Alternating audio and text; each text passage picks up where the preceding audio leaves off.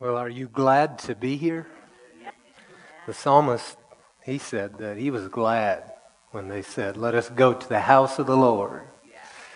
And we know that Jesus made a promise. He said, "Where 2 or 3 of you are gathered together, I'm there in the midst of them." So I'm here, and if you're here, then that means he's here, right? And we have an audience with the King. We also have something that we really need, is we have him being our teacher. You know, the Holy Spirit is our teacher. We don't have to rely on a man to teach us, because if you're limited to only what I know, woe is you, right? So don't limit yourself to what I know or any wisdom that I might have, but rather look to the Lord to be your teacher, and then there's no limit to what you can learn and the wisdom you can grow up in. And that's how I have to do it, right? Because I don't have any wisdom of myself to give you, so I have to look to the Lord and say, "All right, Lord, what do you want us to study today? And what do you want us to look at and learn?" And so let's just take a moment right now and let's pray and ask the Lord to teach us tonight. Father, I thank you that you are faithful in every way and that you've never let us down. And we just present ourselves here to you. Lord, we want you to be glorified tonight. And Lord, be our teacher tonight. Open up our eyes to see truth, maybe in ways we've not seen it before. Give us ears to hear you, to hear your word clearly, not through the filters of our past experiences or what we've been taught, but Father, as you intended it to be. I ask this of you. I thank you for it. I believe I receive it and that you receive it in Jesus' name, and amen. You know, Jesus said, "Ask, and you'll go bumping along wishing you had, but you have to do without." No, that's not what he said. I'm glad there's some people in here that have read their Bible. No, ask and you shall what? Receive. That's right. So we've asked. So man, absolutely expect that tonight I'm going home with more of his wisdom activated in me than I had before. Before I go any further, I want to take a moment, and we have a guest with us tonight, several, but one in particular that I want to pray for. And if you would, Carrie, just stand up where you're at, and we'll embarrass you properly. And Carrie is a police officer with the Lancaster City Police Department. And so, yeah.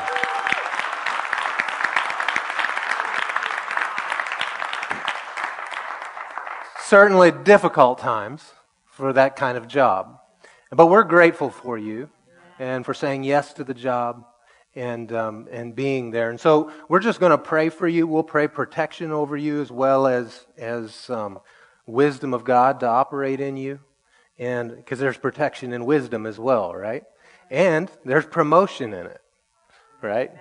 So if you would, just stretch out your hands to Carrie and to the Lord, and let's pray. Father, we thank you so much right now for Carrie and for what you've already done in her life. And Father, we just ask you to encounter her in this moment with your love, with your compassion, with grace, with wisdom, with everything that she needs, Father, for where she is now in this current time. Father, I ask you in particular for safety for her, for protection for her, that any assignment of the enemy against her, we just call it null and void right now in Jesus' name, harmless to you. And we release the blessing and peace of God upon you and wisdom of God to know which way to go, how to go. Do I turn left? Do I turn right? Don't go there. Lord, whatever is required to walk in peace and in safety, I thank you for it in Jesus' name, and amen. All right, thank you. You may be seated. Isn't God amazing? Let's go over to Proverbs chapter 4. And if you came tonight expecting to hear a Thanksgiving message, you're going to hear a Thanksgiving message, but maybe just not in the way you would normally hear one for a special Thanksgiving service. You know, every week is Thanksgiving week. And before I go into the sermon, let me just say this about Thanksgiving. Thanksgiving was established by presidents there was many proclamations of Thanksgiving written through the years until finally they made it a national holiday. But the whole declaration and the reason it was made into a holiday was to thank God. That's in the proclamation and in the declaration. To thank God for bringing us through another year. To thank Him for another harvest. To just simply thank Him for His goodness. And so we have a day that is set aside every year in this nation to thank God. So make sure that you don't just go through that day and eat a bunch of turkey and go home fat and full, but make it about thanking the Lord. Thank Him, and then eat the turkey, and then thank Him again, right? Especially thank Him for the finances to be able to buy a turkey. It's a lot higher than it was last year. All right, Proverbs 4. This is sermon number 9 in the series that we began called Get Wisdom.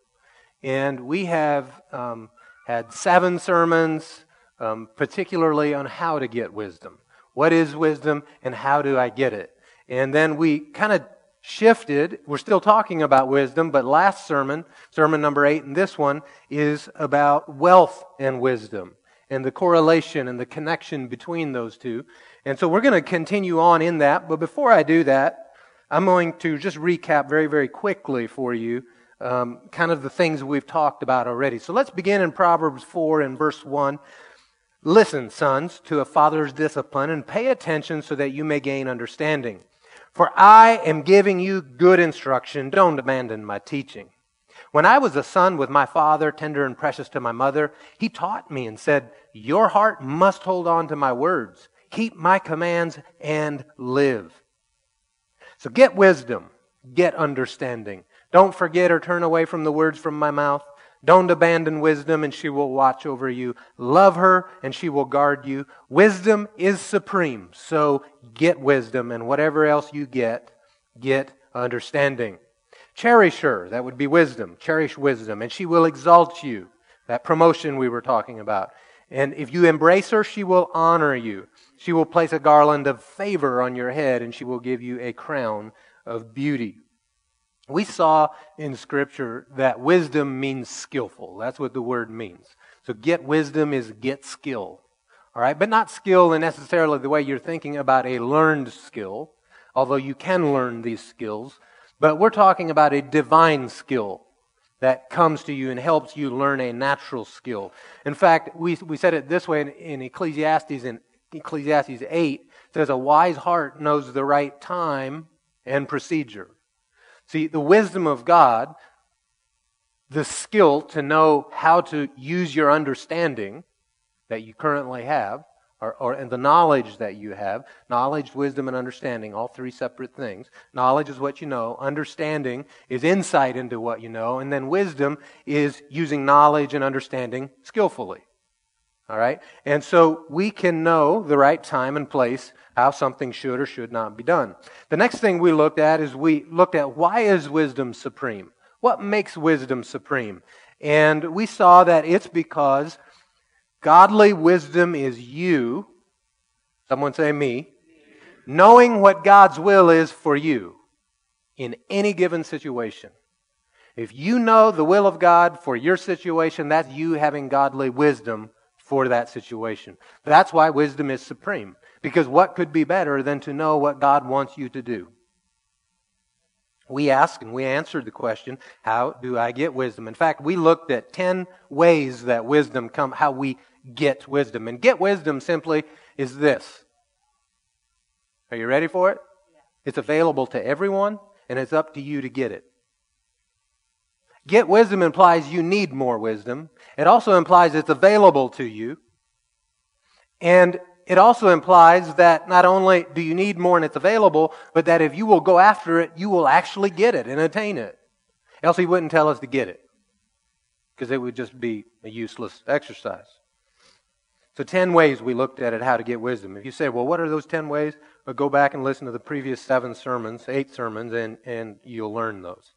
So last week, we began to look at the connection between wisdom and riches. And we firmly established some truths about wisdom and riches, and we're going to continue in that. Just to review a little bit, touch lightly on what we went through last week.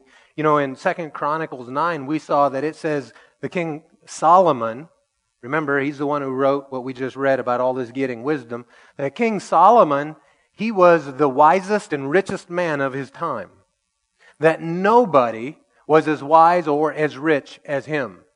And if you remember the story about Solomon, Solomon had this wisdom because the Lord showed up to him in a dream one night and said, "What do you want, Solomon?" This was right after he's put in as king over Israel and Judah. And he says, "Lord, I want wisdom to know how to judge these people." And so the Lord said, "All right, wisdom it will be.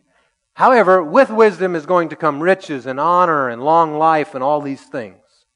And so Solomon became the wisest. He also became the wealthiest man of his time. And most of us, looking at Solomon's wisdom, most of us would be quick to agree that his wisdom was connected to his riches. We would say, yeah, that's why he had riches, because he was so wise. However, through the years, there's been a lot of wrong teaching on riches in the church, riches in a Christian's life. There's been a lot of wrong teaching on should we even desire to be rich? Because it's been made out in many places that poverty is some sort of holiness or righteousness. And it's absolutely not. Nothing could be further from the truth. And if we're quick to say, well, there was a link between Solomon's wisdom and his riches, then we should be quick to say there's a link between me being wise and me being rich. Because these rules don't apply to Solomon, but then not to us. Right? And we're going to look at a lot of scriptures continuing in this. And so let me just ask you the question. I asked this last week. Does God want you to be wise? Yeah, we have scripture after scripture after scripture that tells us that we're expected to be wise. Well, if He wants you to be wise, what comes with wisdom? Riches. Last week, we looked at loads of scriptures on that. You know, Jesus was made wisdom for us. It tells us in the first chapter of 1 Corinthians. Jesus was made wisdom for you. So does God want you to be wise? Yep, He saw to it to even make Jesus wisdom for you. So the question is, does the wisdom of God bring wealth with it? That was what we asked. And more importantly, we were specific about the question, does God want me to be rich? Does God want me to be rich? I grew up thinking that no, He doesn't, because if He did, I'd be rich. See, I had the understanding that everything that happens is somehow, that's how you determine what God's will is in the matter. Well, they're rich, so the Lord knew they could handle the money and the finances, so He gave it to them. But I'm over here, I was talking with my uncle, in fact, years ago, and he was saying, yeah, the reason that he's not rich, and the reason the Lord's never blessed him with wealth, is because he wouldn't handle the money right. I said, well, then you need to just get your heart right with the Lord and get the love of money out of you so that He can bless and use you. He kind of looked at me. I said, come on. If the Lord, aren't we tasked with taking the gospel to the whole world, to the uttermost part? Well, that's expensive. How are we going to take the gospel to the whole world with no money? You can't. You can't. It takes money to do these things. So the Lord needs you and I to be rich for His purposes. And, well, let's just read. Does God want me to be rich? Still recapping on last week. Proverbs 3. I'm going to read to you out of Proverbs 3 and Proverbs 8. Proverbs 3:13. Just listen to this. Happy is the man who finds wisdom and acquires understanding. For she is more profitable than silver. Her revenue is better than gold. She's more precious than jewels. Nothing you desire can equal her. Long life, we're talking about wisdom, long life is in her right hand, and in her left, riches and honor. So what comes with wisdom? When wisdom shows up at the door, you know what's in her right hand? Long life. In her left hand is riches and honor. So unless you cut wisdom's arms off, we said, you can't separate wisdom, God's wisdom, from God's riches, or God long life for you, or honor, godly honor for you. It goes on and says in verse 17, her ways are pleasant and all her paths are peaceful. Still talking about riches. About wisdom. If you walk in wisdom, The way is pleasant. Her paths are peaceful. She is a tree of life to those who embrace her, and those who hold on to her are happy. Look in Proverbs 8, verse 11. Wisdom is better than jewels, and nothing desirable can equal it. I, wisdom, share a home with shrewdness and have knowledge and discretion. So the subject matter is wisdom. That's why I read those two verses. That way you just clearly understand what they're going to say next is wisdom speaking. I, wisdom. All right, jump down to verse 17. Wisdom says, I love those who love me, and those who search for me find me. Now let me just add this in. If this is your first time with us tonight, because this is something we covered in detail, wisdom is a spirit. Wisdom is a spirit. It is clearly defined as the spirit of wisdom in Ephesians. And in the Old Testament you can see it. And it was one of the spirits that the Lord Jesus said He operated in, the spirit of wisdom. So it's not just a phrase, right? Spirit of something means it's an actual being. Just like fear is an actual spirit being. I've not given you a spirit of fear. Well, in the same way, wisdom is a spirit being. So that's why wisdom can talk. That's why wisdom has the ability, it brings things with it. So, starting in 17 again, I love those who love me, and those who search for me find me. With wisdom, are riches and honor, lasting wealth and righteousness. Well, would a wise person walk in righteousness? Yeah, we can quickly agree to that. Well, would a wise person then also walk in lasting wealth? Yes. She goes on and says, my fruit is better than solid gold, and my harvest than pure silver. Why is wisdom better than gold? Gold can be gone like that. But if you've got the wisdom of God in you, guess what? There's more of that, what was just left. I walk in the ways of righteousness, along the paths of justice, giving wealth. Wisdom gives wealth as an inheritance to those who love me, and filling their treasuries. What is a treasury? It's your bank account. Filling your bank account. Wisdom will do that. And wisdom is better than gold or silver or American dollars or the euro or whatever you're measuring against, because with wisdom comes more wealth. But if you just look at wealth as in and of itself as your source, once it's gone, and there's no more. But remember in Deuteronomy where it says, the Lord your God gives you the power to gain wealth. The Lord your God gives you the power to gain wealth. Someone say, He gives me the power to gain wealth. And He went on and said, it's in order to confirm His covenant, is why He gave you that power. To confirm His covenant. And we talked about the covenant of the Lord. We're under a new covenant. So that was old covenant. But the new covenant, it says, is better than the old covenant. So it must include what the old covenant included plus, or else it's not better. I mean, if I have a vacuum that I'm sweeping my floor with, and it picks up most of the dirt, and I decide to go out and buy a new vacuum, there's a few things I'm going to expect that new vacuum to do because I'm expecting it's better. It's going to pick up more dirt. It's going to probably be easier to push and quieter, right? Be able to get it it's more agile than the big, lunky, old vacuum, right? So it's better. Or we said it this way, we explained it this way. If I held up a $100 bill and a $50 bill, which is better? Well, the $100 bill is better because it includes everything that the 50 has plus more. Well, that's how the new covenant is. It includes everything the old covenant has plus more. And so with the old covenant, He said, I've given you the power to get wealth. Well, in the new covenant, there's even more. All right? The Spirit of God, the Spirit of wisdom is able to reside on the inside of you, and you just have a fountain of wealth on the inside of you that you can operate from. That's definitely better than they had it in the old covenant. Listen to this. I'm just going to read a bunch of scriptures to you out of Proverbs. The blessing of the Lord brings wealth. The blessing of the Lord brings wealth.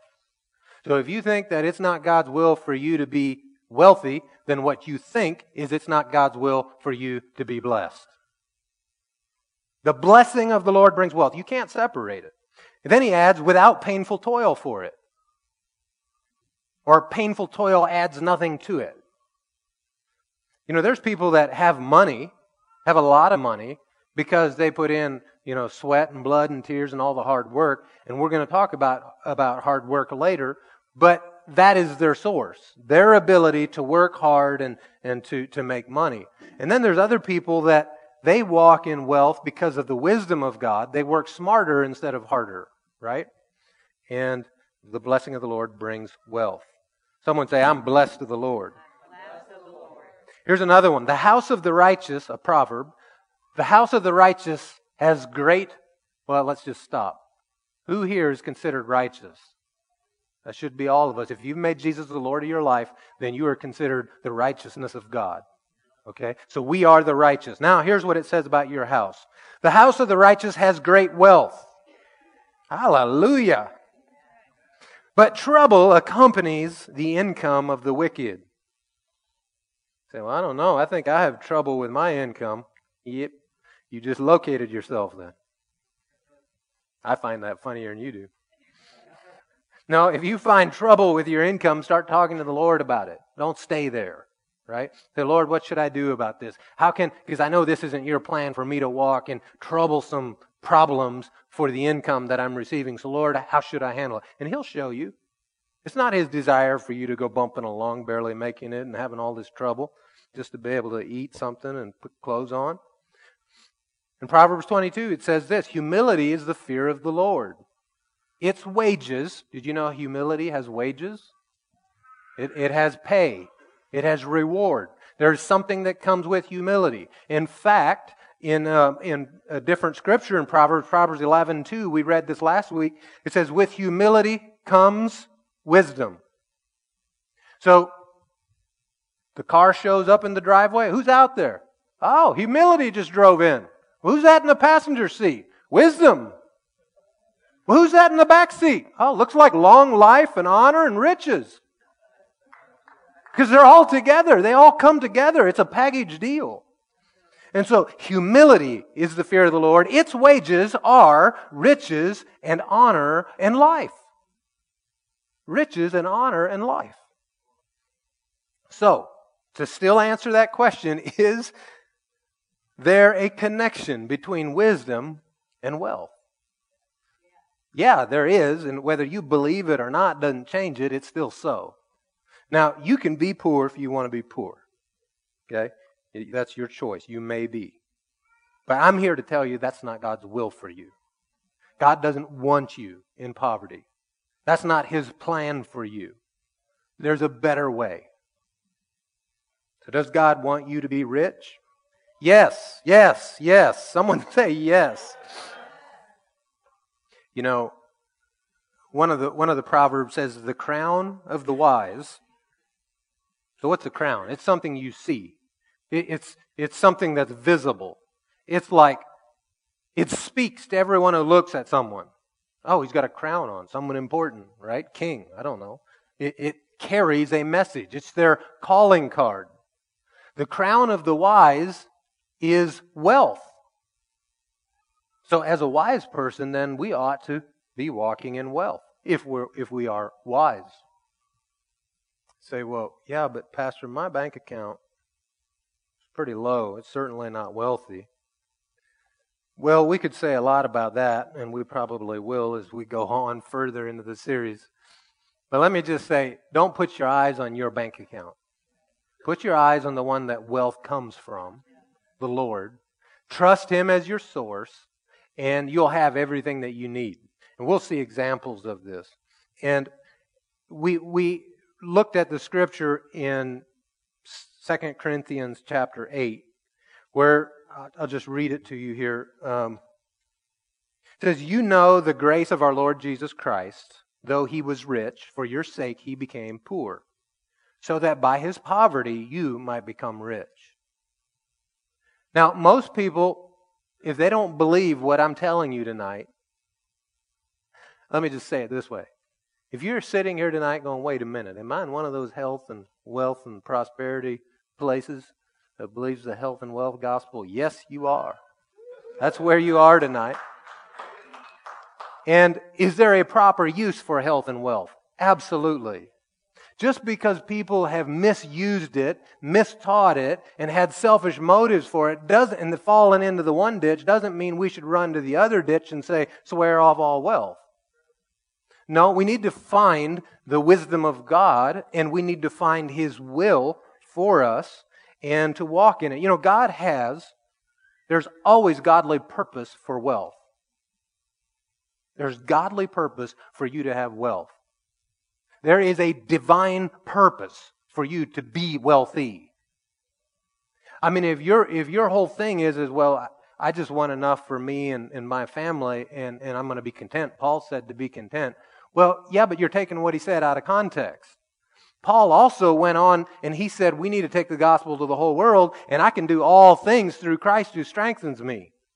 So he wasn't saying I need just enough for my needs. He was saying I need enough to take the gospel to the whole world. And so if we sit here with this mindset of, well, I have enough, and so I'm not going to try to expand my business, I'm not going to try to make any more, you're being selfish. You're thinking only about you rather than the rest of the world and what the Lord wants to do through you. You know, I said this several times and it always gets some quick looks, but we don't want any more damn Christians. I mean, people who hoard things, dam it up to themselves. We're supposed to be a lake, right? And if you don't like that I keep saying that in sermon after sermon, just blame Jake here because I got it from him. It's really good. I like it because it really makes the point and it gets your attention. The Lord doesn't want you to hoard things.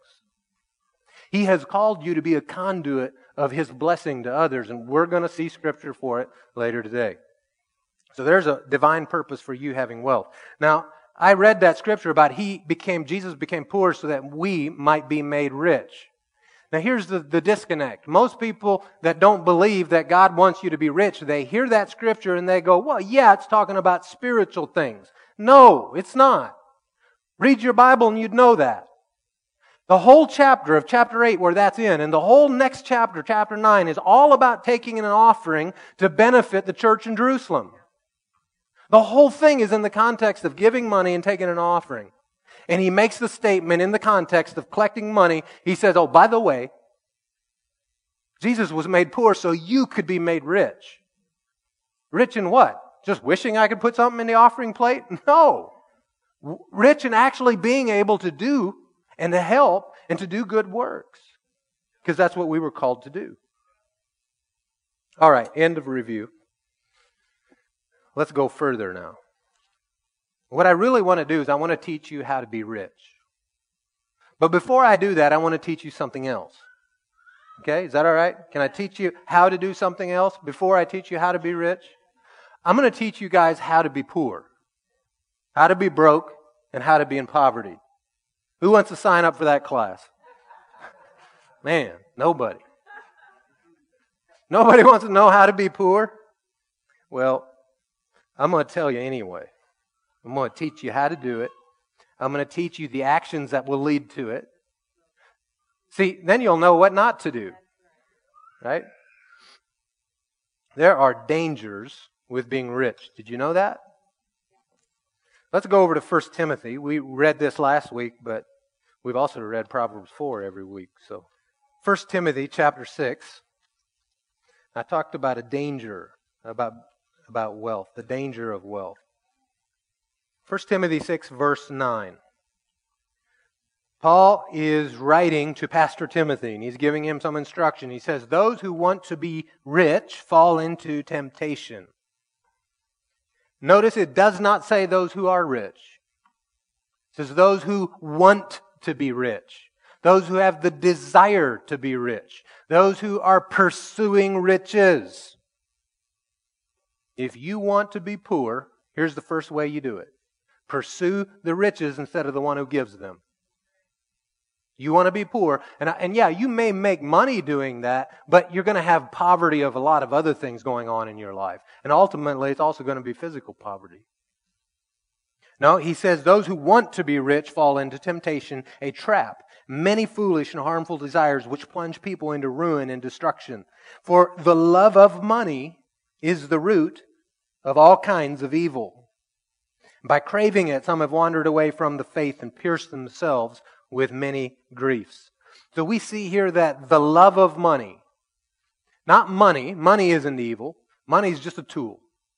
All right, it's just a tool, and money. We explained it this way: money takes on the characteristics of the person who's holding it, whether you be good or bad. All right, and how you use that money determines whether the money's good or bad. Money is inherently nothing; it's paper, right? But how you use it determines whether it's being used for good or bad. But the love of money will now bring out all sorts of evil. It will bring out all kinds of destruction and things that are not God's will. In fact, just listen to some of these proverbs that I'll read to you about this. Someone who has the love of money. See, if you love money, if money is what motivates you, then you open yourself up wide open, number one, to deception. And number two, to being pulled into directions and things that are not the Lord's will, are not His way for you. And you'll hear of an opportunity and you'll go, oh yeah, that's the Lord. But because you're listening to it through the filter of love for money, it's not the Lord at all. And you're deceived and you think, well, that was the Lord. And now you go into it and then you wind up hurt and in a trap and tempted and all this stuff. But if you are focused on loving the Lord and know that there's lots of blessings that come with loving Him, and that He wants me to be rich, but He's my focus isn't on the riches. If you'll do that, now He can lead you into wealth. And you say, okay, well, I'll trick the system. I'll love you, Lord, so that I'm wealthy. Yeah, He's smarter than you. He can see right through that. Listen to some of these proverbs on this subject. Whoever increases his wealth through excessive interest collects it for one who is kind to the poor. Whoever increases his wealth through excessive interest. Doesn't say through interest, through excessive interest, more than what's reasonable and fair. Whoever increases his wealth this way, there's something we know about this person. He loves money more than he loves people. And if you love money more than you love people, then that means you love money more than you love God. Because see, what we do with our money on this level is what we're doing with our money on this level. Because see, when God wants to get something to you, He doesn't have a printing press in heaven. He doesn't say, hey, Gabriel, fire up the presses and print out $150 and send it down to someone. It's not how it works.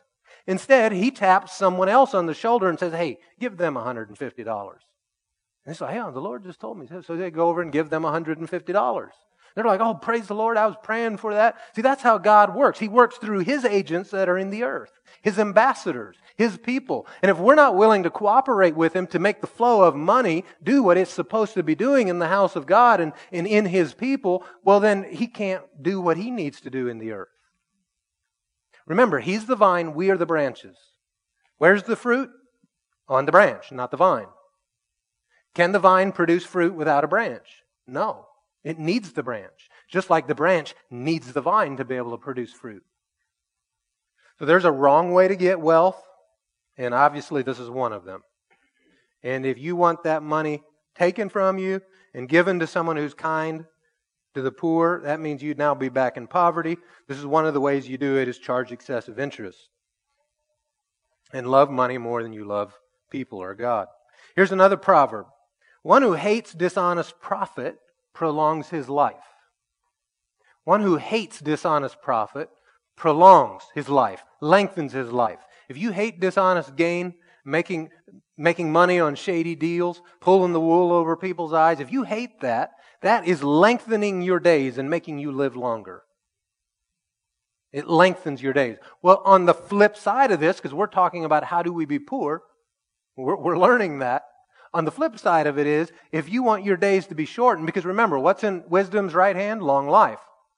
And her left hand is riches and honor. So if you want your days to be shortened, just make money by being a thief and a liar. Here's another proverb. We're learning how to be poor. These are the ways to do it. Whoever chases fantasies will have his fill of poverty. Whoever chases fantasies will have his fill of poverty. Chase fantasies, then you'll be poor. Here's another one. A person in a hurry to get rich will not go unpunished. In a hurry to get rich. Here's another one. A greedy one is in a hurry for wealth. He doesn't know that poverty will come to him. So a person that's in a hurry to get rich, someone who is greedy, who's in a hurry for wealth, usually they're looking for what? Get rich quick schemes. And that's exactly what they are. And they don't work. Let me just tell you something about finances.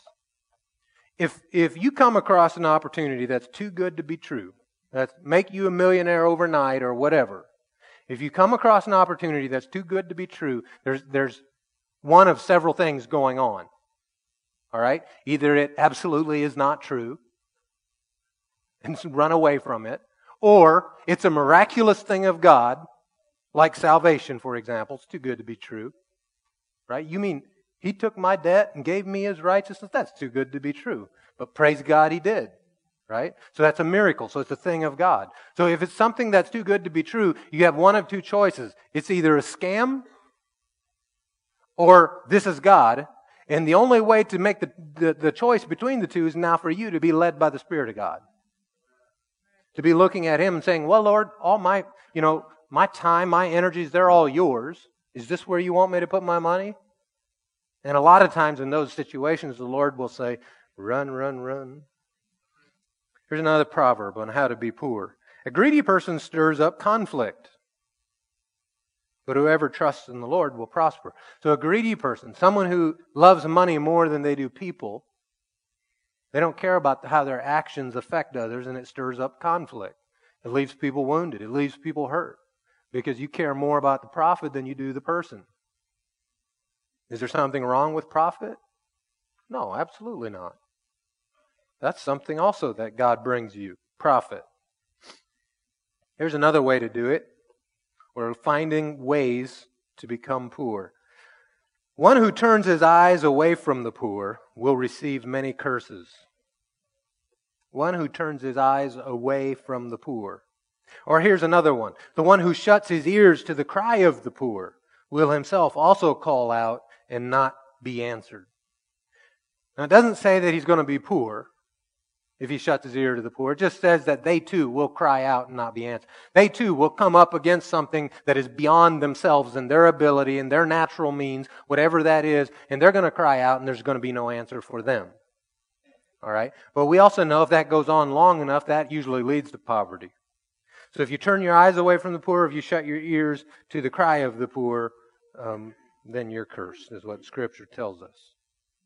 Now, we're not going to do it tonight. We'll do it in 2 weeks, Lord willing, when I come back and continue the series.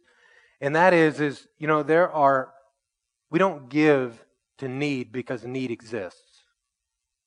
You have to be led by the Spirit of God, which need. Because there is way more need than you could ever possibly meet.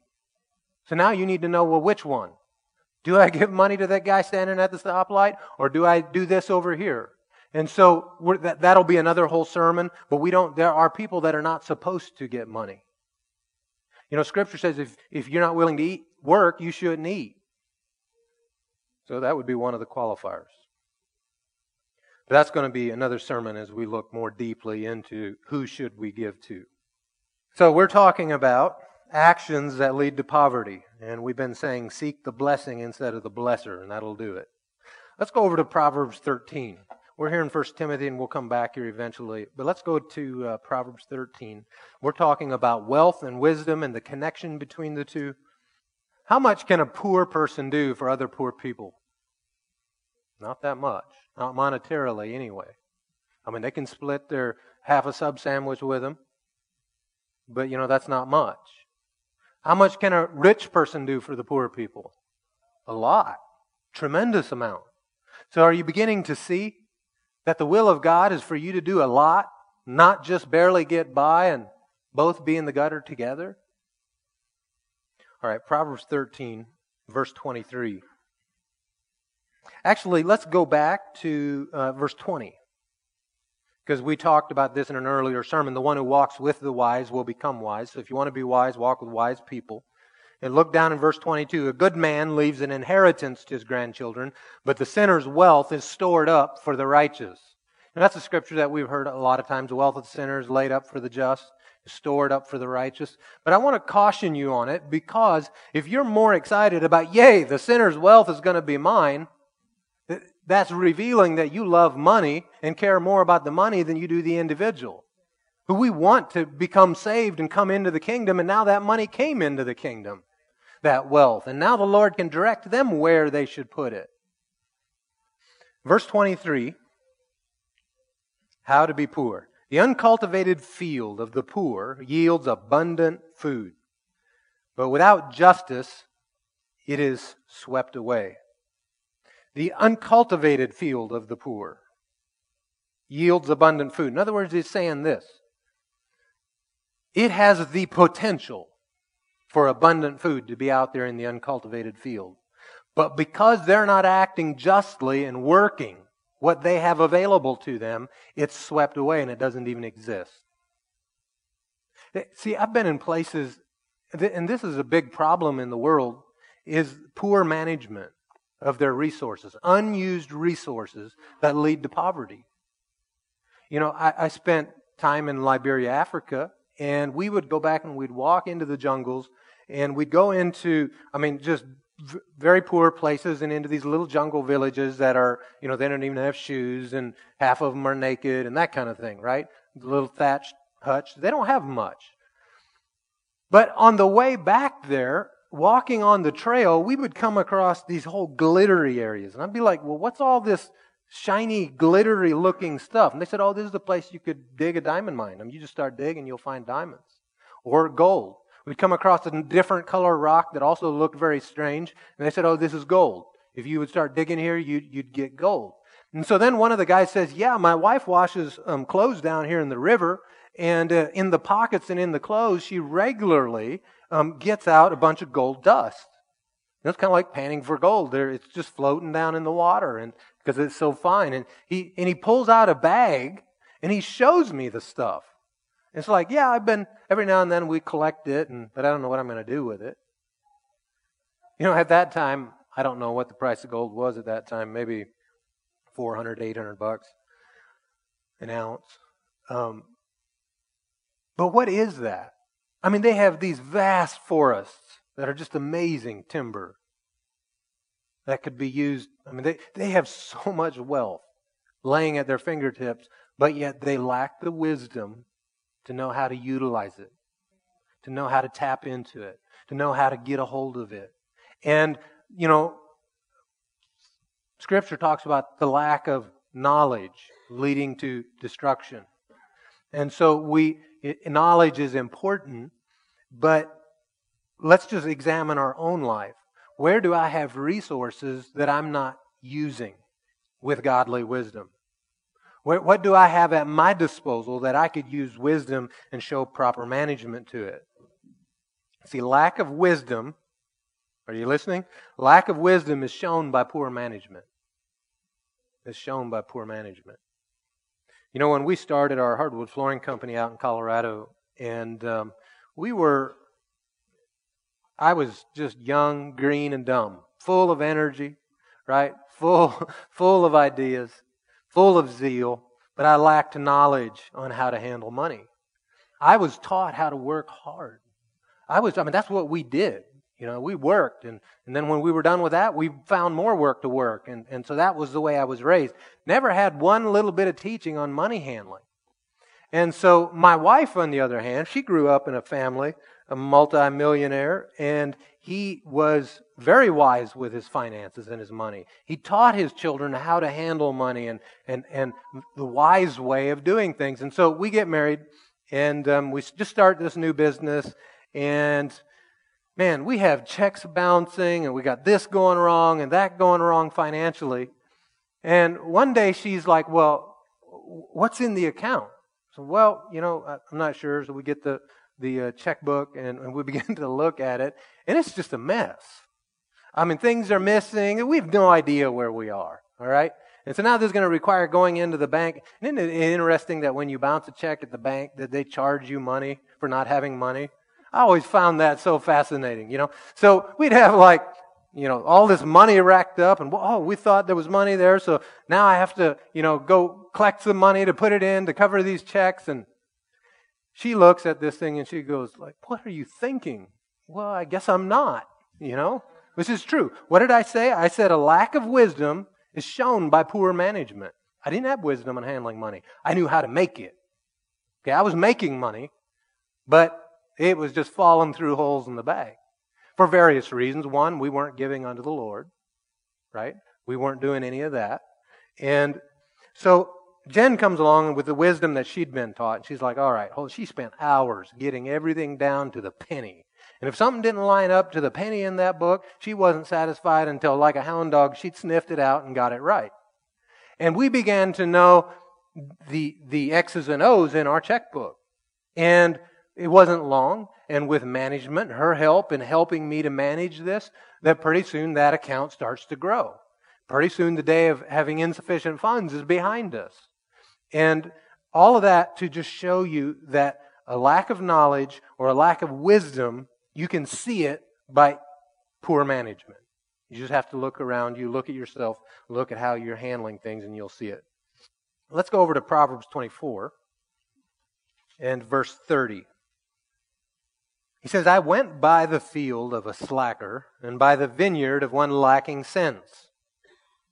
Thistles had come up everywhere, weeds covered the ground, and the stone wall was ruined. I saw it and took it to heart. I looked and received instruction. A little sleep, a little slumber, a little folding of the arms to rest, and your poverty will come like a robber, and your need like a bandit.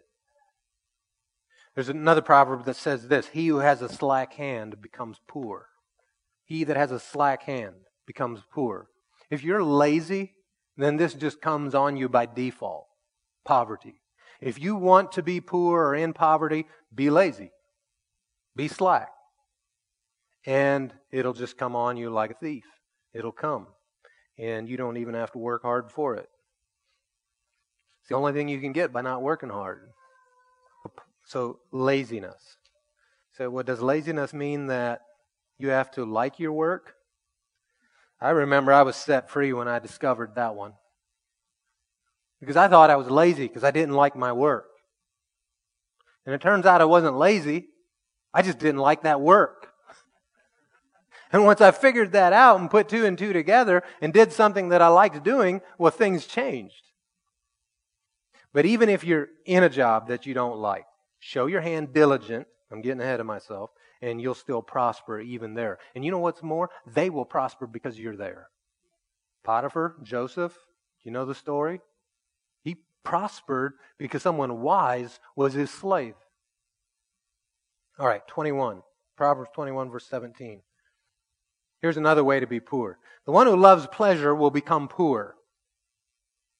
The one who loves pleasure will become poor. It doesn't say you can't like it, but this is their focus. Just like when money becomes someone's focus, they're an idolater. Well, here, the one who loves pleasure will become poor. And whoever loves wine and oil will not get rich.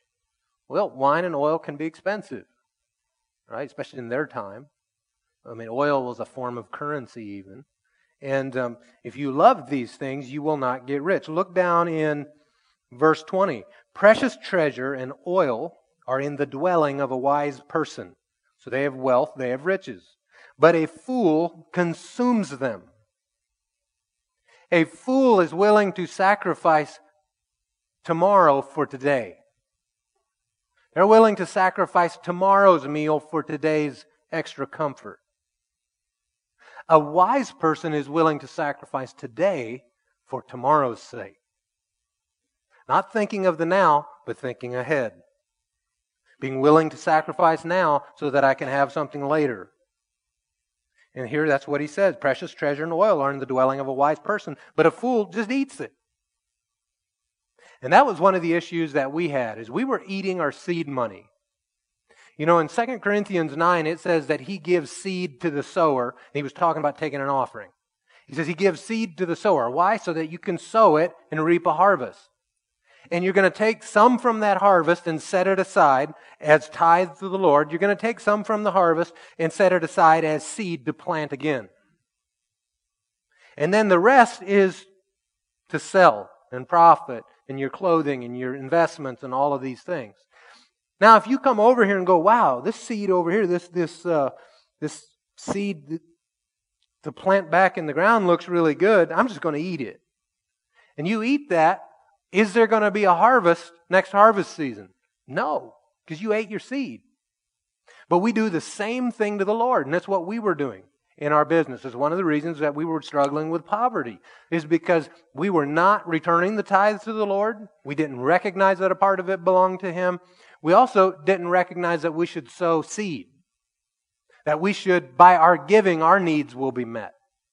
This is all through Scripture. And so once we got a hold of that and once we shifted that, we immediately began to see change. And we didn't get a hold of that until we had experienced some years of very good prosperity. I mean, we did very well. We made really good money. Our company was doing amazing and all these good things. And then it finally caught up to us, because guess what my goal was? My goal was not the Lord. My goal at that time was prosperity. And I can tell you why. You know, the love of money is the root of all evil, and a lot of people think that applies to rich people. But the truth is when you're poor, you're just as tempted, if not more, to love money than you are when you have more than enough. And I grew up as a widow's son. We didn't know sometimes where the next week's groceries were going to come from. Me and my sister and my mom. And so I grew up with this thought process. I will never live that way. I'm going to do whatever it takes. I'm going to make money, and I'm going to live in prosperity. I'm tired. You know, we'd have big holes in the end of our shoes and our pants, and it wasn't because we were in style. It's because we didn't have money to buy more shoes. We'd run the soles off the bottoms of our shoes and all these different things because we didn't do any Christmas gifts. We didn't do any gifts besides birthday gifts because there was no money for it. And so this whole life of never having enough, never being able to do things because we don't have money, I had enough of it and I'm getting money. And I did. But then poverty eventually caught up with us and we lost everything. Everything. Lost our house, lost our businesses, lost everything. Our properties, everything. We even spent a couple of weeks with no home. Thankfully, someone was nice enough to say, hey, come live with us. And as that was all happening and as that all collapsed and fell into dust is when we found these truths. And is when we said, okay, we need to start making some changes. And in the midst of all of that, man, the Lord can redeem your stupidest choices. And He brought us up out of that. We made adjustments. We started returning the tithes to the Lord. We started giving offerings to the Lord above and beyond the tithe. We started all these different things. And the Lord has just blessed us tremendously because of it. I remember just talking about a slack hand will make you poor. I remember in the middle of all of this, we'd gotten Spirit-filled. We now understood some of these things. And I didn't have any work. There was no work in sight. I'd ask everywhere at least 3 times. And I mean, there was so many people out of work. It was like just not good. Let's put it that way. And so I decided rather than being slack, I'm going to still do something with my time to bless somebody. So I called up a charity and I said, hey, is there a way, is there anything you guys need? My skills are in the construction world. Is there anything you guys need that I could do for you? It won't cost you anything. I mean, except materials. You guys provide that, but I'll do the work. Like, yeah. So I come down and they were doing this whole addition project onto the place. And so I sowed time. Because rather than, there's a simple law in motion, and I forget which law it is, but a body in motion tends to stay in motion. All right? And so I thought, well, I'm going to at least stay active. I'm going to at least continue to work. I'm going to at least bless people because, hey, this is seed in the ground. And then the Lord will take care of me. I'm looking to Him as my source, not because I could have freaked out and been in fear because, well, everything was going to hell in a handbasket and we're pouring water into the milk and trying to make the milk stretch and, just on and on and on. And so, but the Lord, He helped us and He brought us out of it. One, we didn't have a slack hand. We read verse 17. Yeah, verse 17 and 20. Listen to this one. Wise people live, this is the Good News Bible. Wise people live in wealth and luxury, but stupid people spend their money as fast as they get it. You know anyone like that? That spends their money as quickly as they get. I got money in my pocket. It's burning a hole. I got to go spend it. Reminds me of that old George Jones song, Finally Friday. Some of you are too holy to know that song, but so have you heard enough of how to be poor? All right, let's go. You know, we talked a lot about, in the past 8 messages, we talked a lot about how to become wise, or how to get wisdom, how to acquire wisdom. We looked at 10 ways on how to do it. But just as because wisdom brings riches with it, it's now time to talk about how to become wealthy. How to get riches. Not for your benefit, but for His purposes. And we're going to look at how to become wealthy. Wealthiness is not the objective. It's just simply a side benefit. Okay? But there are specific actions that you can take that will lead to your prosperity. Actions that you can go out and do starting, tonight. You know, wise management brings wealth. And it's His will for you to be healthy, wealthy, and wise. But we say that in the wrong order. It's His will for you to be wise, healthy, and wealthy. Because the wisdom comes first. Proverbs 28 tells us this. I'll just read to you, and then you can go over to Proverbs 27. The one who works his land will have plenty of food. So diligence. Diligence will lead to plenty of food. Use what you've got. Don't let it lie dormant like that guy that wouldn't work his field. It says, whoever chases fantasies will have his fill of poverty. It goes on and he says, a faithful person in the next verse will have many blessings. But the one who's in a hurry to get rich will not go unpunished. What kind of person is going to have many blessings? A faithful person. Are you faithful? This is one of the ways to have many blessings. Faithful with what? Well, faithful with what you put your word to would be one, but let's go deeper than that. Faithful to the Lord and His purposes. Because if you're faithful to the kingdom, remember Jesus taught it this way. He lists a bunch of needs that you may have, and then He says, but don't go after the need. That instead, seek first the kingdom of God and His righteousness, and all these things will be added to you. All the stuff that you need will be added to you if you make it about His kingdom and His righteousness. So, what are we talking about? We're talking about keeping a faithful person, being faithful to His purpose and to His reasons. You know, God's not against stuff. But stuff is not supposed to be the focus. You hang around God and you'll have stuff. Wise management brings wealth. Let's look in chapter 27 and verse 23. 27:23. We're going to give some instructions on management, wise management. Know well the condition of your flocks. Know well the condition of your flocks. Pay attention to your herds. Notice that herds is plural. That right there is wealth, right? More than one herd. I mean, there's flocks and herds.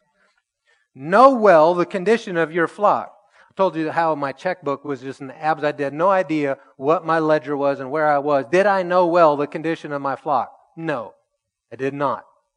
If I just work harder, though, maybe it'll take care of itself. Laugh here, right? Not true. See, I can laugh at myself. Know well the condition of your flock. That means that you're going to know your expenditures. You're going to know your liabilities. That means that you know the money that's going out. You know the money that's going to be required to go out the next month. That means that you're thinking in advance and you've got a schedule going on either on the calendar or on a notebook or in your mind about what's needed next week. And you are being diligent and knowing what are my resources that I have available to me, right? Know the state of your flock. Know well. Not just know about, but know it well. That doesn't mean you have to do it all. You can assign this to people, but have oversight. Delegate, but give oversight to make sure that things are right.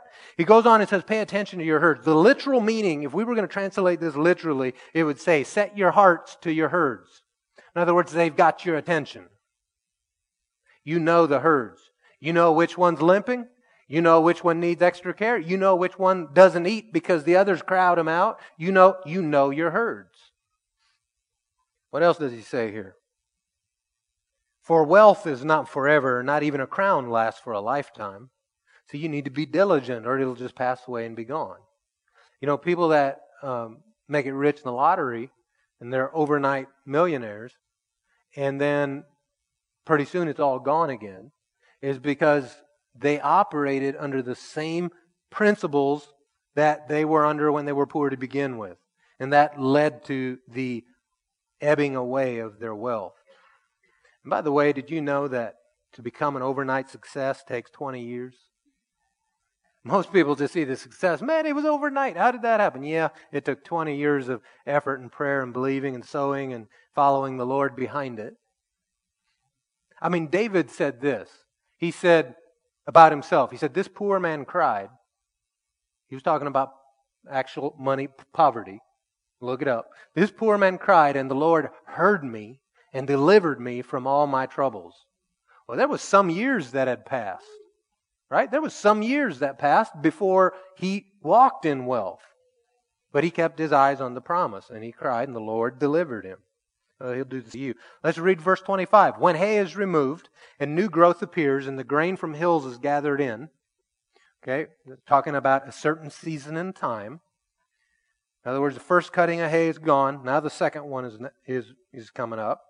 It says, the lambs will provide your clothing, and the goats the price of a field. There will be enough goat's milk for your food for your household, nourishment for your female slaves. What are we talking here? He is detailing that part of this, what's going to come in, is going to be for your needs. Your clothing, your food. The lambs are for your clothing. The milk is for you guys to eat. Your necessary needs. But, he says, the goats, therefore, your investments, your field. You're going to buy a field. You're going to grow. You're going to expand.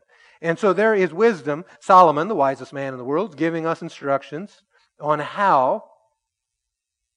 what wise management looks like. There's a portion that goes to this. They have a name for it today. They call it a budget. Create a budget and live within your means.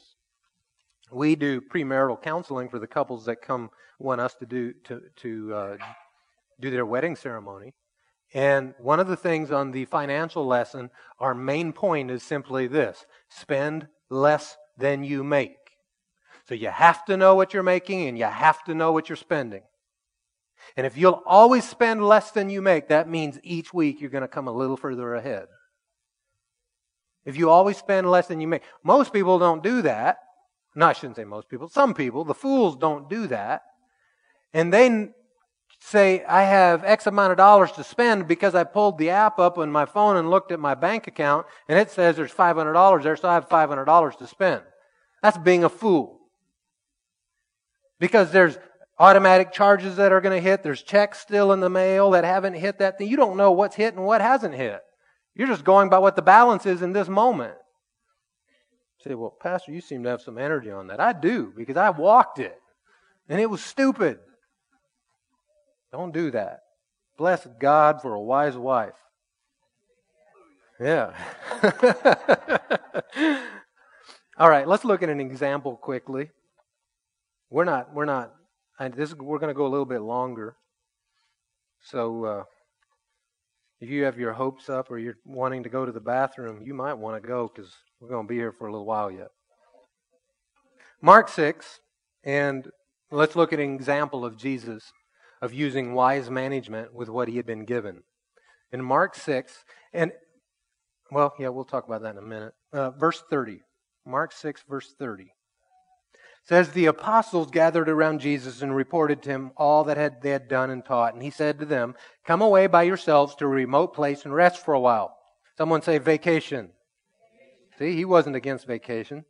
But guess what? While he's on vacation, he still ministers to people. He wasn't on vacation from the Lord. When he took vacations, it was to go be with the Lord, to recover and recharge. And he says, for many people were coming and going, and they did not even have time to eat. Man, that's busy. So they went away in the boat by themselves to a remote place. But many saw them leaving and recognized them, and they ran on foot from all the towns and arrived ahead of them. What they need is a faster boat. But this crowd beats them. So when he went ashore, he saw a large crowd and had compassion on them, because they were like sheep without a shepherd. Then he began to teach them many things. When it grew late, his disciples approached him and said, "This place is deserted, and it is already late. Send them away so that they can go into the surrounding countryside and villages to buy themselves something to eat." "You give them something to eat," he responded. Now we know that there was 5,000 men there plus women and children. 5,000. You give them something to eat. They said, "Should we go and buy 200 denarii worth of bread and give them something to eat?" That's just under a year's worth of wages. It's 200 days' wages, but nobody worked 200 days straight, right? You got weekends off and holidays, and so it's 200 days. You figure out 200 days, and it's almost a year's worth of wages. And he says, so they're asking, should we take a year's worth of wages, or a little under, and let's say a 3/4 year's worth of wages, and go buy bread and give them something to eat? Is that going to be enough? Apparently they had that at their disposal right then in that moment. Else they wouldn't have said it. Right? They didn't say, "Well, we got $1 gazillion." No, it wasn't a hypothetical. They're like, "Well, is this going to be enough?" Now, how many of you, just talking about walking in wealth, because most people think that Jesus was this pauper and he wasn't. How many of you have a 3/4? You're carrying it with you. 3/4 year of wages at your disposal right now. I'm not asking for a raise of hands, but you answer it on the inside, right? How many of us have that kind of money at our disposal to just say, "Yeah, we'll feed 5,000 people"? So he wasn't just poor. He had something that was... Plus, when we read the story, you see how rich he really was. He asked them, "How many loaves do you have? Go and see." Remember, what resources do you have at your disposal now? What do you have? What skills do you have? "Well, I don't know, Pastor. I don't really have any skills." "Well, do you have time?" "Yeah, I have time." Okay, that's a resource. Everyone's been given the same amount of time. We all have 24 hours in a day. So you have to manage your time. Manage your time, and you'll see an increase in your wealth. That's a whole different sermon. So he says, what do we have available to us? And so they went to go see, and they said, "We have 5 loaves and 2 fish. 5 pieces of bread, 5 little loaves and 2 fish." This is we read in another account that this was a little boy's lunch. So he was going to eat pretty good. 2 fish, 5 loaves of bread. Yeah, he's doing well. But Jesus, he takes this. He took the 5 loaves and the 2 fish. Notice it doesn't say, and he sat down and had himself lunch. But yet too often, and this is where people get into the prosperity ditch, is where they think the finances are for their own consumption. Now, you certainly can enjoy it. We read that in Timothy, where he says he gives us richly all things to enjoy, and he was talking to rich people about their money. So you can enjoy it, but that's not the purpose of it. That's just another side benefit to it. Right? So he didn't take this meal for himself, but he had another motive for it. He had God's purposes behind it. And so he took the little that he had and he blessed it. In John's gospel it says, and he thanked the Lord for it. He thanked God for what he had. Are you grateful for what you have? For the little. Man, 5 loaves and 2 fish ain't much. I mean, if it's a boy's lunch, it's not even a man's meal. Are you grateful for what you have, even though it doesn't look like it's enough? Now notice he ain't going by what he's seeing. He's going by what he's seeing on the inside with his spiritual eyes, not with his natural eyes. So he took this bread and he takes it, he blesses it, he breaks it, and it says he keeps giving them to his disciples to set before the people. He also divided the 2 fish among them all, and everyone ate and was satisfied. They picked up 12 baskets full of pieces of bread and fish. Now those who had eaten the loaves were 5,000 men. Everyone was eaten and filled, plus they had an abundance left over. Way more than they began with. Do you see what happens when you put the law of sowing and reaping into motion? Everyone has a full tummy. They're going, man, I think I ate too much. And they still have 12 baskets over here. And they started out with 5 and 2. Like, he didn't take it and say, yay, I got myself a meal. It was for the benefit, the wealth that is being distributed was for the benefit of others. But guess who got to have a full tummy too? Jesus. In His giving, in His obeying the Father, He also was filled and satisfied. Plus, all these people were affected. Wise management. Notice another thing here. Order comes before increase. He called them to order. Remember in Proverbs what we read, know well the state of your flocks. It means order. You know your numbers. You know what's going on. You know your animals. Know well the state of your flocks. Here Jesus says, all these people are standing around in a bit. Has anyone ever been in a crowd where they just automatically stand in groups of 50 or hundreds? No. That's done deliberately on purpose. So there's this huge crowd, and how much are we going to need? Well, I don't know. Tell you what, divide them up into groups of 50s and 100s. It'll be easy to count. We know how much to believe God for. And if you're in different groups like this, it's a lot more easy to distribute it. It's not one big mass of people. You can reach each group individually. And so He brings order to the multitude before the increase was experienced. So there must be order. This is a biblical principle. There must be order before the increase comes. And if you're thinking, well, I'm just going to leave my flocks in a state of disarray, but I'm believing God for increase, you are deceiving yourself. Actions that lead to wealth. How to be rich. I'm going to turn with me to Matthew 6, and then from there I'm going to read a number of scriptures to you that you're not going to turn to. You'll just, if you want to take notes, you may, but I'm going to go through them quickly. And I'm going to very quickly give you some more actions on how to be rich. In Matthew 6 and verse 1, be careful not to practice your righteousness in front of others, to be seen by them. That's the motive. To be seen by them. It doesn't mean that you can't do righteousness in front of someone, but if your motive is to be seen, don't do that. Otherwise, you have no reward with your Father in heaven. So whenever you give to the poor, this is called alms in the King James, but it literally means a kindness that you're doing to the poor.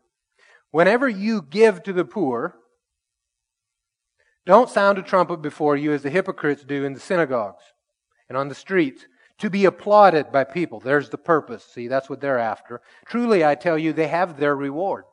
In other words, they received their applause. That was their reward, recognition from men. If you do your righteous deeds, your alms, you're giving to the poor in front of people for the purpose to be seen of people, then your reward is just simply, they thought better of you.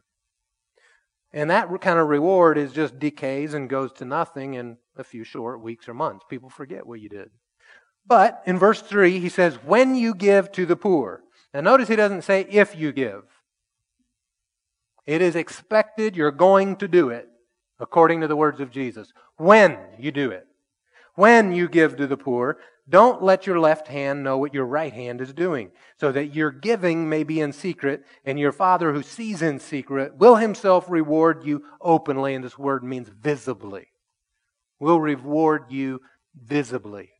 When you do your alms, don't let your left hand know what your right hand is doing. In other words, don't pull out your calculator. Don't go to the bank account. Don't send it out on Facebook or Instagram. Does it mean you can't have record of it? No, that's not what it means. When you give to the poor, don't let your left hand know what your right hand is doing. In other words, the more secret you can be, hallelujah, the Father, He sees in secret and He's going to reward you. Reward you. I told you last week that testimony of how I had received over $1,000 as a personal blessing for a birthday gift. The Lord had put it in my heart to sow it, sowed all of it. Almost all of it, this is the part I didn't tell you, went into alms. I didn't even tell Jen. I didn't tell anybody that I did it. She didn't know what I did with my birthday money. It just disappeared. Maybe I still have it, waiting on that one gun, But left hand secret from the right. And I didn't tell her because it wasn't her money. She wasn't going to do anything. It didn't matter to her. Now, if she would have asked me, I would have told her. But I had my eyes on this verse right here. And then the Lord will reward you openly. Well, what was the reward? You remember? I mean, $1,000 given, and I'm reaping $6,500, $7,000 in personal benefit to go on a trip as a direct result of that. And once that happened, then I started sharing. Here's the testimony. Here's how this verse works. Here's how these things happen. Hey, if someone would bring up the children from Children's Church so that they can have communion with us. Now listen to these scriptures. Talking about how to be rich. How to become wealthy. I'm going to read out of Proverbs. Proverbs 28:27 if you're taking notes. The one who gives to the poor will not be in need.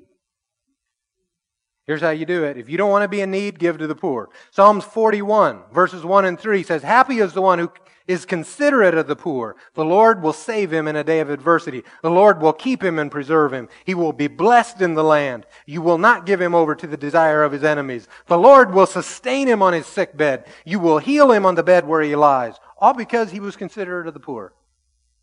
Health and wealth and protection. Here's another one. Proverbs 19:17. Kindness to the poor is a loan to the Lord. Loan, it says. Do you think the Lord would not pay back his loans? If the Lord came to you and said, Hey, Gene, I'd like to borrow $1,000 from you. Showed up in the bedroom, says Gene. So Gene says, I'll give you $1,000. He loans him $1,000. Do you think that the Lord's going to repay his debt? Yeah. With plus, right? With plus, right? Well, here it says, kindness to the poor is a loan to the Lord, and He will give a reward to the lender. Now, just be real clear on this. Getting back the original investment that you loaned to the Lord is not a reward. That's the original investment. Reward is above and beyond. All right, listen to another one. Proverbs 22:9. I'm teaching you how to be wealthy. A generous person will be blessed, for he shares his food with the poor. I'm teaching you how to be wealthy in Proverbs 28:27. The one who gives to the poor will not be in need. Psalms 112, verses 1 through 9. Listen to this. Hallelujah. Happy is the person who fears the Lord, taking great delight in His commands. His descendants will be powerful in the land. The generation of the upright will be blessed. Check this out. Wealth and riches are in His house, and His righteousness endures forever. Light shines in the darkness for the upright. He is gracious, compassionate, and righteous. Good will come to the one who lends generously and conducts his business fairly. He will never be shaken. The righteous one will be remembered forever. He will not fear bad news. His heart is confident, trusting in the Lord. His heart is assured he will not fear. In the end, he will look in triumph on his foes. Now here's where we're going to end in Psalms 112 with. He distributes freely to the poor.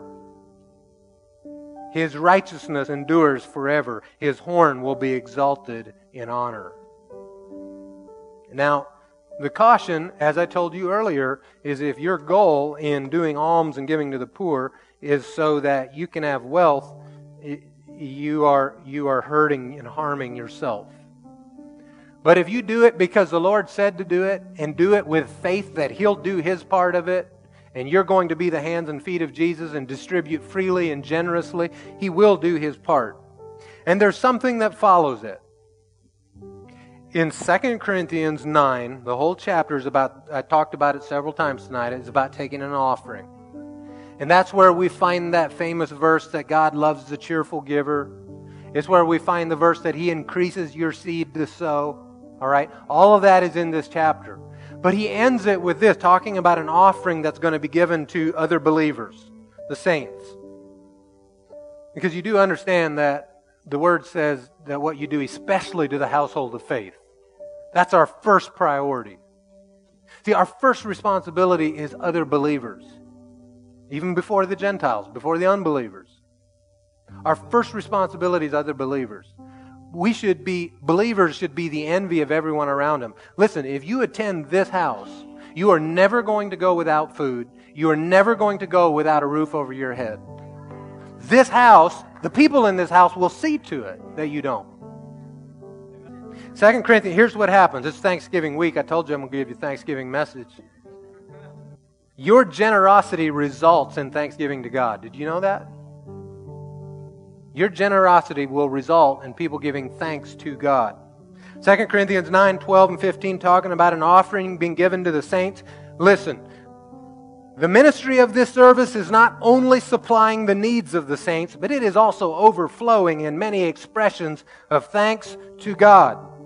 Because the proof provided by this ministry, this offering, they will glorify God for your obedient confession of the gospel of Christ and for your generosity in sharing with them and everyone. And as they pray on your behalf, they will have deep affection for you because of the surpassing grace of God in you. Thanks be to God for His indescribable gift. All of it said on the heels of taking an offering for someone in need. So what we're going to do, you may have never seen it done this way before, but ushers, if you would bring the alms basket. Okay, over here.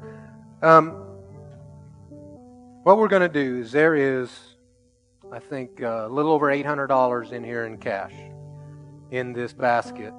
And what we're going to do is we're going to pass the basket. And if you have need, I'm not talking about wanting the latest iPhone, all right, about being selfish. I'm talking about need. There's need in your life. If you need something, you take money out of the basket. And if you have more than you need, then put some in for somebody else.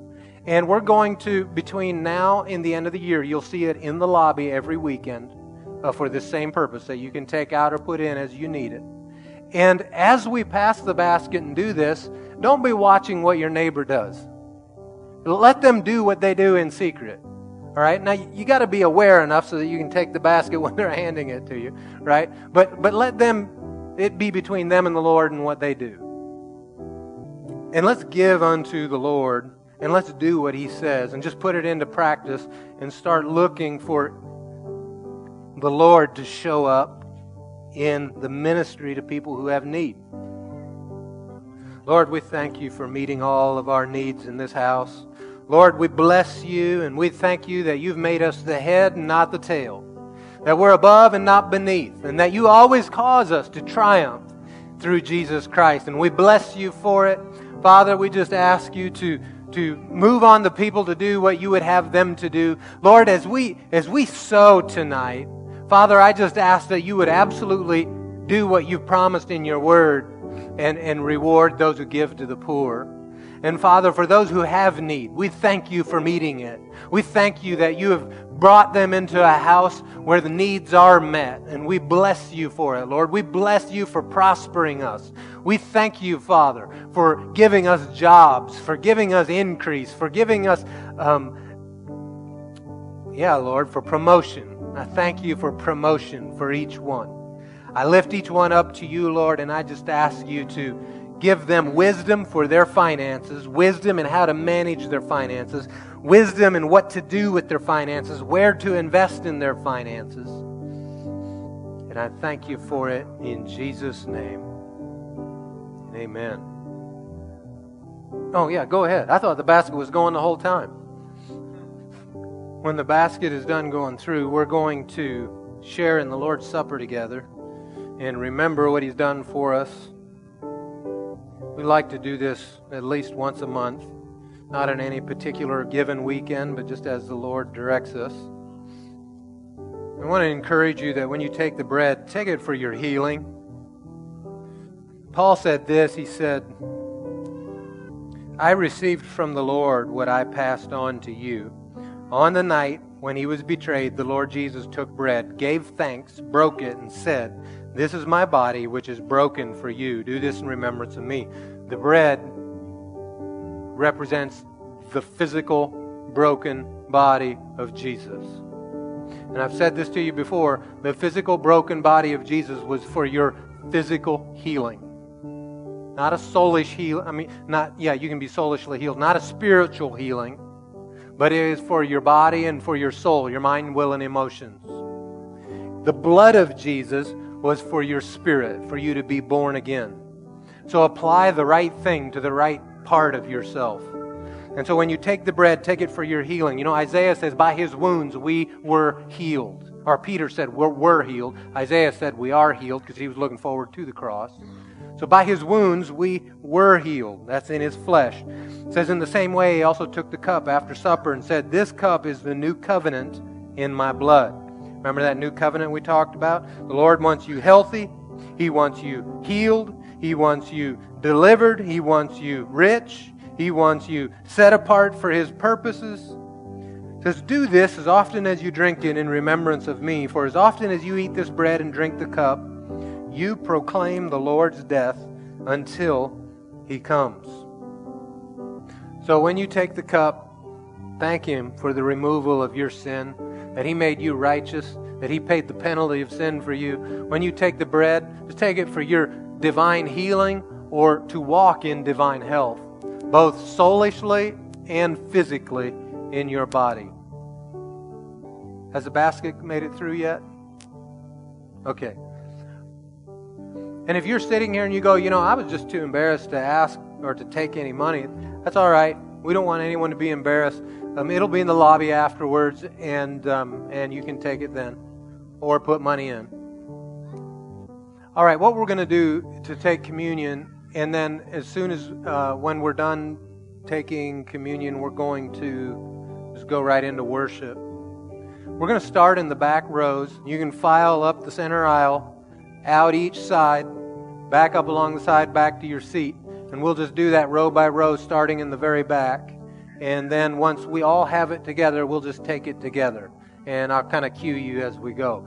And the children, if you have children here with you, they're welcome to join us in this. We're great. You know, the blood of Jesus covers our whole family. Amen. All right, let's go ahead and get started. Father, we just thank you so much for sending Jesus, for loving us enough that you gave Him for our redemption. Thank you that you made a way for us to be yours and to be your children and to walk in your new covenant with. So we just receive the bread for our healing tonight, both in our body and our soul, in Jesus' name. Father, we thank you. Thank you for the healing power working and available to us right now in this room. And I call everybody whole and healed. In the name of Jesus, we receive it. And then we take the cup and we recognize that the blood of Jesus is what makes all the difference for us to be family or not. It's what makes us His. It's what makes us His property, right? We are His and He is ours. So take the blood as the reminder of that new covenant, that you are a child of God. Father, thank you for your kindness to us, for making us family, for calling us yours, for making a way and giving us your righteousness. We bless you for it. Someone say, just thank Him in your own words. How many of you are thankful anyway? You can pass your cups into the center aisle and then also stand with me. We're going to worship and just thank the Lord.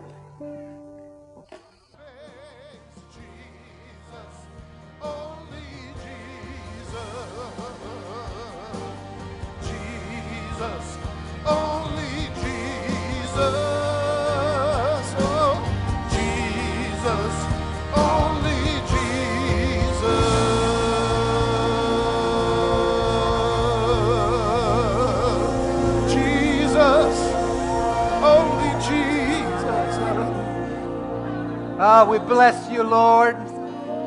You are my Lord. Let's just tell Him that. Jesus, you're my Lord. Jesus. I submit and yield to you. Jesus. I believe Thank you, Jesus. that you've been raised from the dead. And I bless you.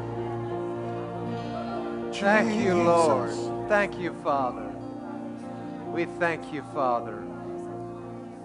Lord, I ask you to show us what you've given to us, maybe the things we've even forgotten that you've given or just taken for granted. But Father, reveal to us, awaken within us how these things are blessings from you.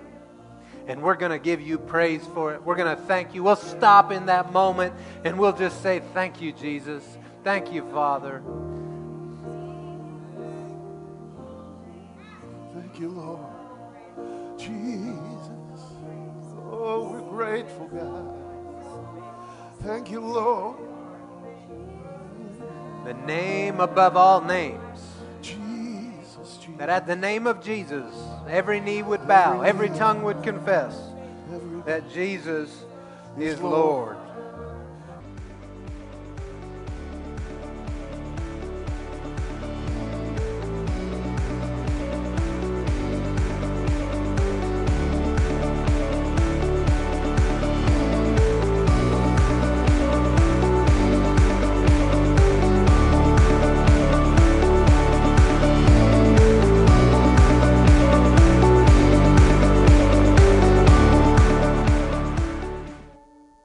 Good evening. Welcome to Church of the Word International here in Lancaster, Pennsylvania. There's nothing like the Word of God, is there? It is the best of the best. And we're going to open up in Psalms 118 to encourage you tonight in our time of worship together. Oh, give thanks to the Lord, for He is good, for His mercy endureth forever. The Lord is my strength and my song, and He has become my salvation. The voice of rejoicing and salvation is in the tents of the righteous.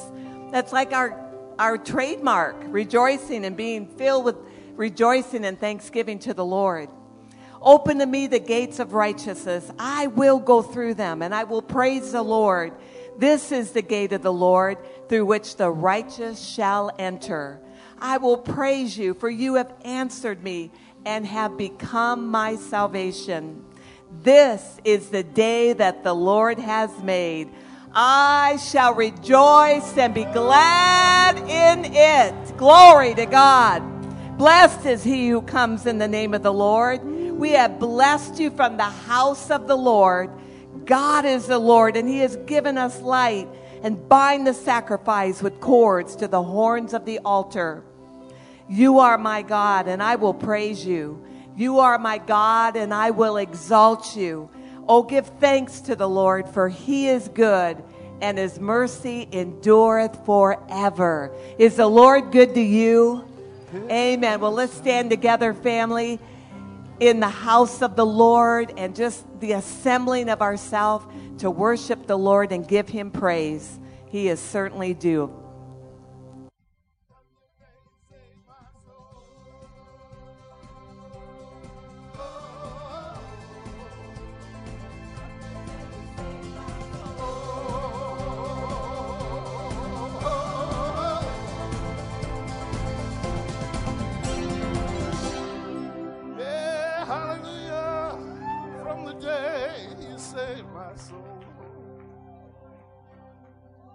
Let the redeemed of the Lord say so. Someone say, I am redeemed. Yes, hallelujah. Turn to your neighbor on your one side and say, I've been redeemed.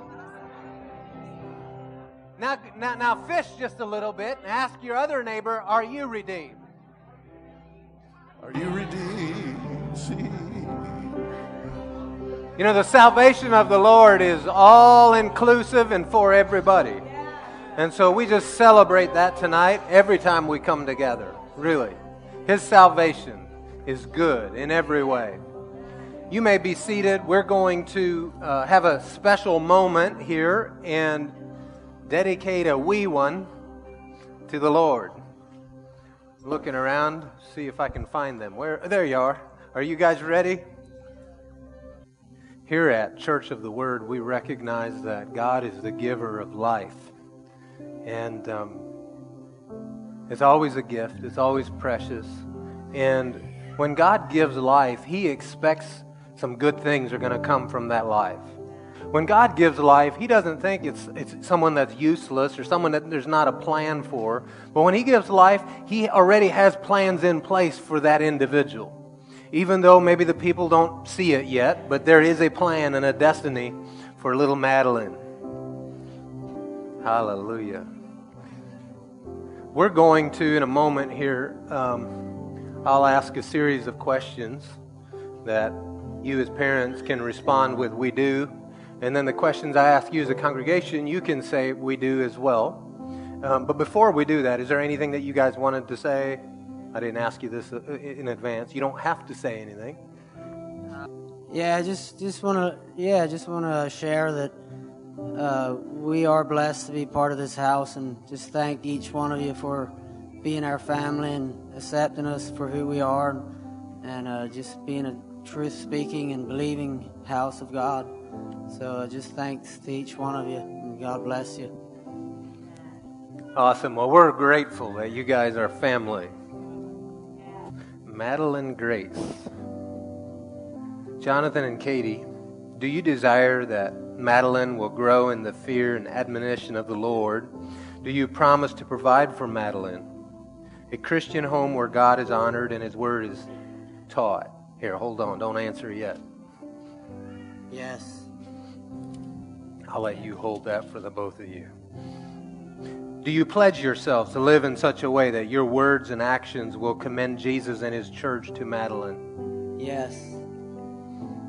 Do you promise that you will be a spiritual guide for Madeline, praying and watching for the day when she will be ready to receive Christ as personal Lord and Savior? We do. All right, you the people of God in this house, do you covenant with Jonathan and Katie to provide a loving church home for Madeline? We do, yes.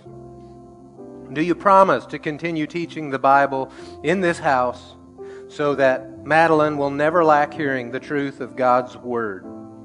We do. Amen. All right, let's pray and set her unto the Lord. Father, I thank you so much for this precious gift of life. And Lord, we just right now, we set apart Madeline to you for your purposes, for your glory, for the destiny you've created for her. Father, we ask you to work it in her even at a young age. Give her an awareness of what you would have her to do. Lord, I ask that you protect her all the days of her life.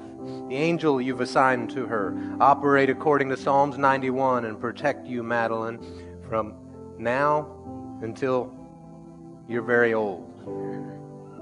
I thank you, Lord, for life and health in her. And Lord, I ask you for wisdom. Wisdom for Jonathan, wisdom for Katie. Just give them the knowing and understanding of how to raise up Madeline, how to train her, how to bring her into a place that will glorify you in every way. In Jesus' name. And amen. Well, here is a gift for her as well as that. Right, you're welcome. You may be seated.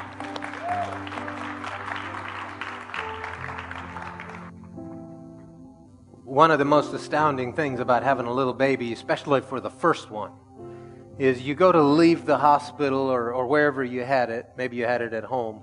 But you have that moment where you realize they don't come with an owner's manual. Right? How are we supposed to know what to do? You know, and then there's something on the inside of you, a knowing that starts to kick in and brew and well up on the inside of you. And that's the wisdom of God on the inside of you. The knowing on what to do. And whenever you come up against it and you don't know what to do, what do the parents here do? You ask, right? And the Lord gives you the wisdom on how to raise, how to train, where to be, where not to be. Amen. All right, we're going to send the children down to Children's Church and the teachers, and they're going to present the Word of God to them. And while they're going, you can turn to your neighbor, greet someone, find someone you don't know, introduce yourself.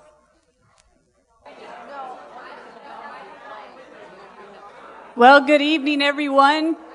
It's good to see everybody loving on each other, eager to talk to each other. Trust that you're glad to be with us. We would like to welcome you. If you're here for the very first time, could you just raise your hand so we can notice you? Oh, right there in the back. Welcome. We're glad you're with us tonight. Trust that you'll be glad as well. All right. Well, we're going to prepare to return the tithe to the Lord this evening. So if you need a cash envelope for your giving, you can raise your hand, and the ushers will get one to you. If you're giving by credit card, please fill out all of the blanks. How many know that the tithe is the holy portion? That's what the Word tells us, is that the tithe is the holy portion and that it belongs to the Lord. You know, tithing predates the law. You know, sometimes you hear people say, you know, well, tithing was in the law, so we don't have to, that's no more. That's no longer. But tithing predates the law. Abraham is the first man that we have record of that tithed. But, he's the first man that we have record of who tithed. But if you back up even further than that, think of in the Garden of Eden. You know, God gave them all these trees, all the fruit and produce there, but there was a portion that was reserved, that was not theirs. So even back beyond or back before Abraham was that principle. But, you know, love of God, that predates the law. That still carries right on through. Faith, that was before the law. That carries right on through. So it is not limited to the law. It predates that. So turn to Genesis. I want to read to you out of Genesis 28, and I'm going to start in verse 13. Because I want you to see that when you tithe, you're entering in covenant. It's a covenant thing. And I want you to see where this began. I know we've read before where God established the covenant or the promise to Abraham. But here he is in Genesis 28. He's establishing it with his grandson, Jacob. And this is the story where Jacob had set out for Haran. And he went to spend the night. He uses a stone for a pillow. Poor guy. He needed a My Pillow pillow.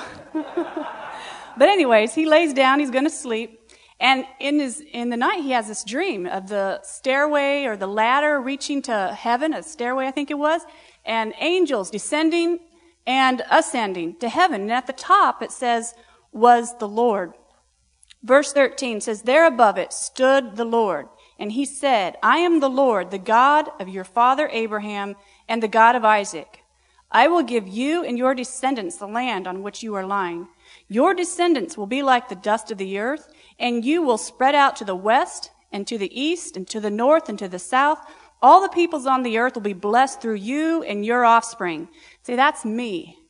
That was us. Right there, he was speaking about us. He says, I am with you and will watch over you wherever you go, and I will bring you back to this land. I will not leave you until I have done what I have promised you. And so Jacob wakes up from this and he was like, wow, that was God. I mean, he says that he was afraid. Said that it was like some translations bring out like it was a fearsome place or a fearful place. The fear of the Lord was upon him. And he recognized this dream was of God. And so he takes the stone that he'd been using as a pillow and he set it up as a pillar and he poured oil on top of that and he called the place Bethel. And then verse 20, we see his response to this. See, he had a choice. God gave him this vision, this dream. He's establishing covenants. He's establishing the promise he had given to his grandfather. And he gives him this dream and it says, here, I'll be your God. I will protect you. I will provide. I'll be your source. Hey, he has to respond to that. How's he going to respond? Verse 20 says, then Jacob made a vow saying, if God will be with me and will watch over me on this journey I am taking and will give me food to eat and clothes to wear so that I return safely to my father's household, then the Lord will be my God, and this stone I have set up as a pillar will be God's house.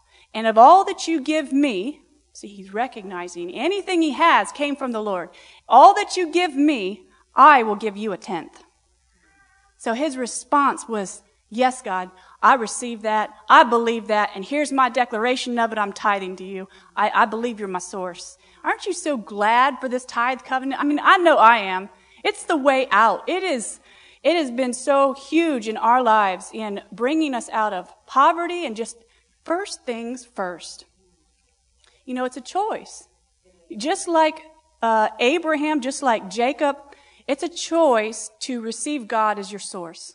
It's a choice to make God your source. I mean, you can be your own source. You can go right ahead. It's all on you. You can stress and strive and struggle and you know, it's your choice. Or you could have supernatural help. Or you could say, yeah, God, I make you my source. I acknowledge you as the giver, the provider for all these things. And this is my outward declaration of that inward belief. And I'm going to return the tithe, the tenth of all that you give me. And hallelujah. Not on our own. All right. Well, let's Let's pray over the tithe. And let's believe. I just really want to encourage you. I know we teach each week on tithing. We teach that God is our source. But through the week, Monday through, Sunday. I was going to say Sunday, but that you're declaring, no, I'm blessed. I'm provided for. God, you're my source. And then I come into the service, and when the congregation, and then, with company of God's people, I make that outward declaration. He's my source, and I'm trusting him for every need to be met and on time. Amen? All right. Well, Father, we are so grateful to be your children tonight, and we're thankful for the covenant that you established with Abraham and Isaac and Jacob. We are thankful for the promises that you've made. And Father, we just gladly return the tithe to you, knowing that you are the source of all good things, knowing that you're the provider, knowing that you're the protector, and we just acknowledge that. So I declare these tithers blessed. I declare these tithers protected, and every need that anyone has in this house, Lord, I just thank you that the answer's on the way. The provision is already on the way in the name of Jesus, and so be it. And the ushers can pass the baskets, and the people will give to the Lord. Tomorrow night is the barn party for the youth and young adults, so that's going to be at the Zimmerman's barn at 5 o'clock, 5 to 9. All right, next thing on the bulletin I really want you to pay attention to is the Christmas party, which is December 10th. So, new thing, it's not here at the church. So if you come here with something to share with food or something, you're going to miss the whole shebang. So it's not going to be here, and you don't need to bring any food. Isn't that awesome? You just show up and be delighted. So the important thing that you need to listen to is you must sign up, because whoever signed up for is who we're going to plan on coming and have food for. So if you want to make sure that you're counted and there's food enough for everyone, please sign up in the back. That's super important. Normally we don't require registration for the Christmas party, but this year we do need you to register. So please, there's going to be some ladies with some clipboards maybe, so don't dodge them. Just sign, and then you can go down to your snacks downstairs. Also a new thing, there's going to be a cookie swap. Okay, it's not required, you don't have to, but if you want to bring a dozen cookies and participate in this cookie swap, then go right ahead, bring your dozen cookies. If you don't want to do that, that's fine. That's not required. Registration is. All right. Continue to pray for Jim Wolf. He has been moved to a new location, and he now can receive visitors. So I would encourage you, if you can show up physically to see him, that would be, I'm sure he would appreciate it. We were there this week, and he was just it was just this past week that he was able to begin to receive visitors after not having them for over a month. Can you imagine being cut off for that long? So if you can't be there, you can always send a card or word of encouragement or something. The address is here in the bulletin. And we are also going to be passing out your Christmas cards. So if you want to have those passed out, go ahead, bring them to the church, and we will make sure they get to the correct name.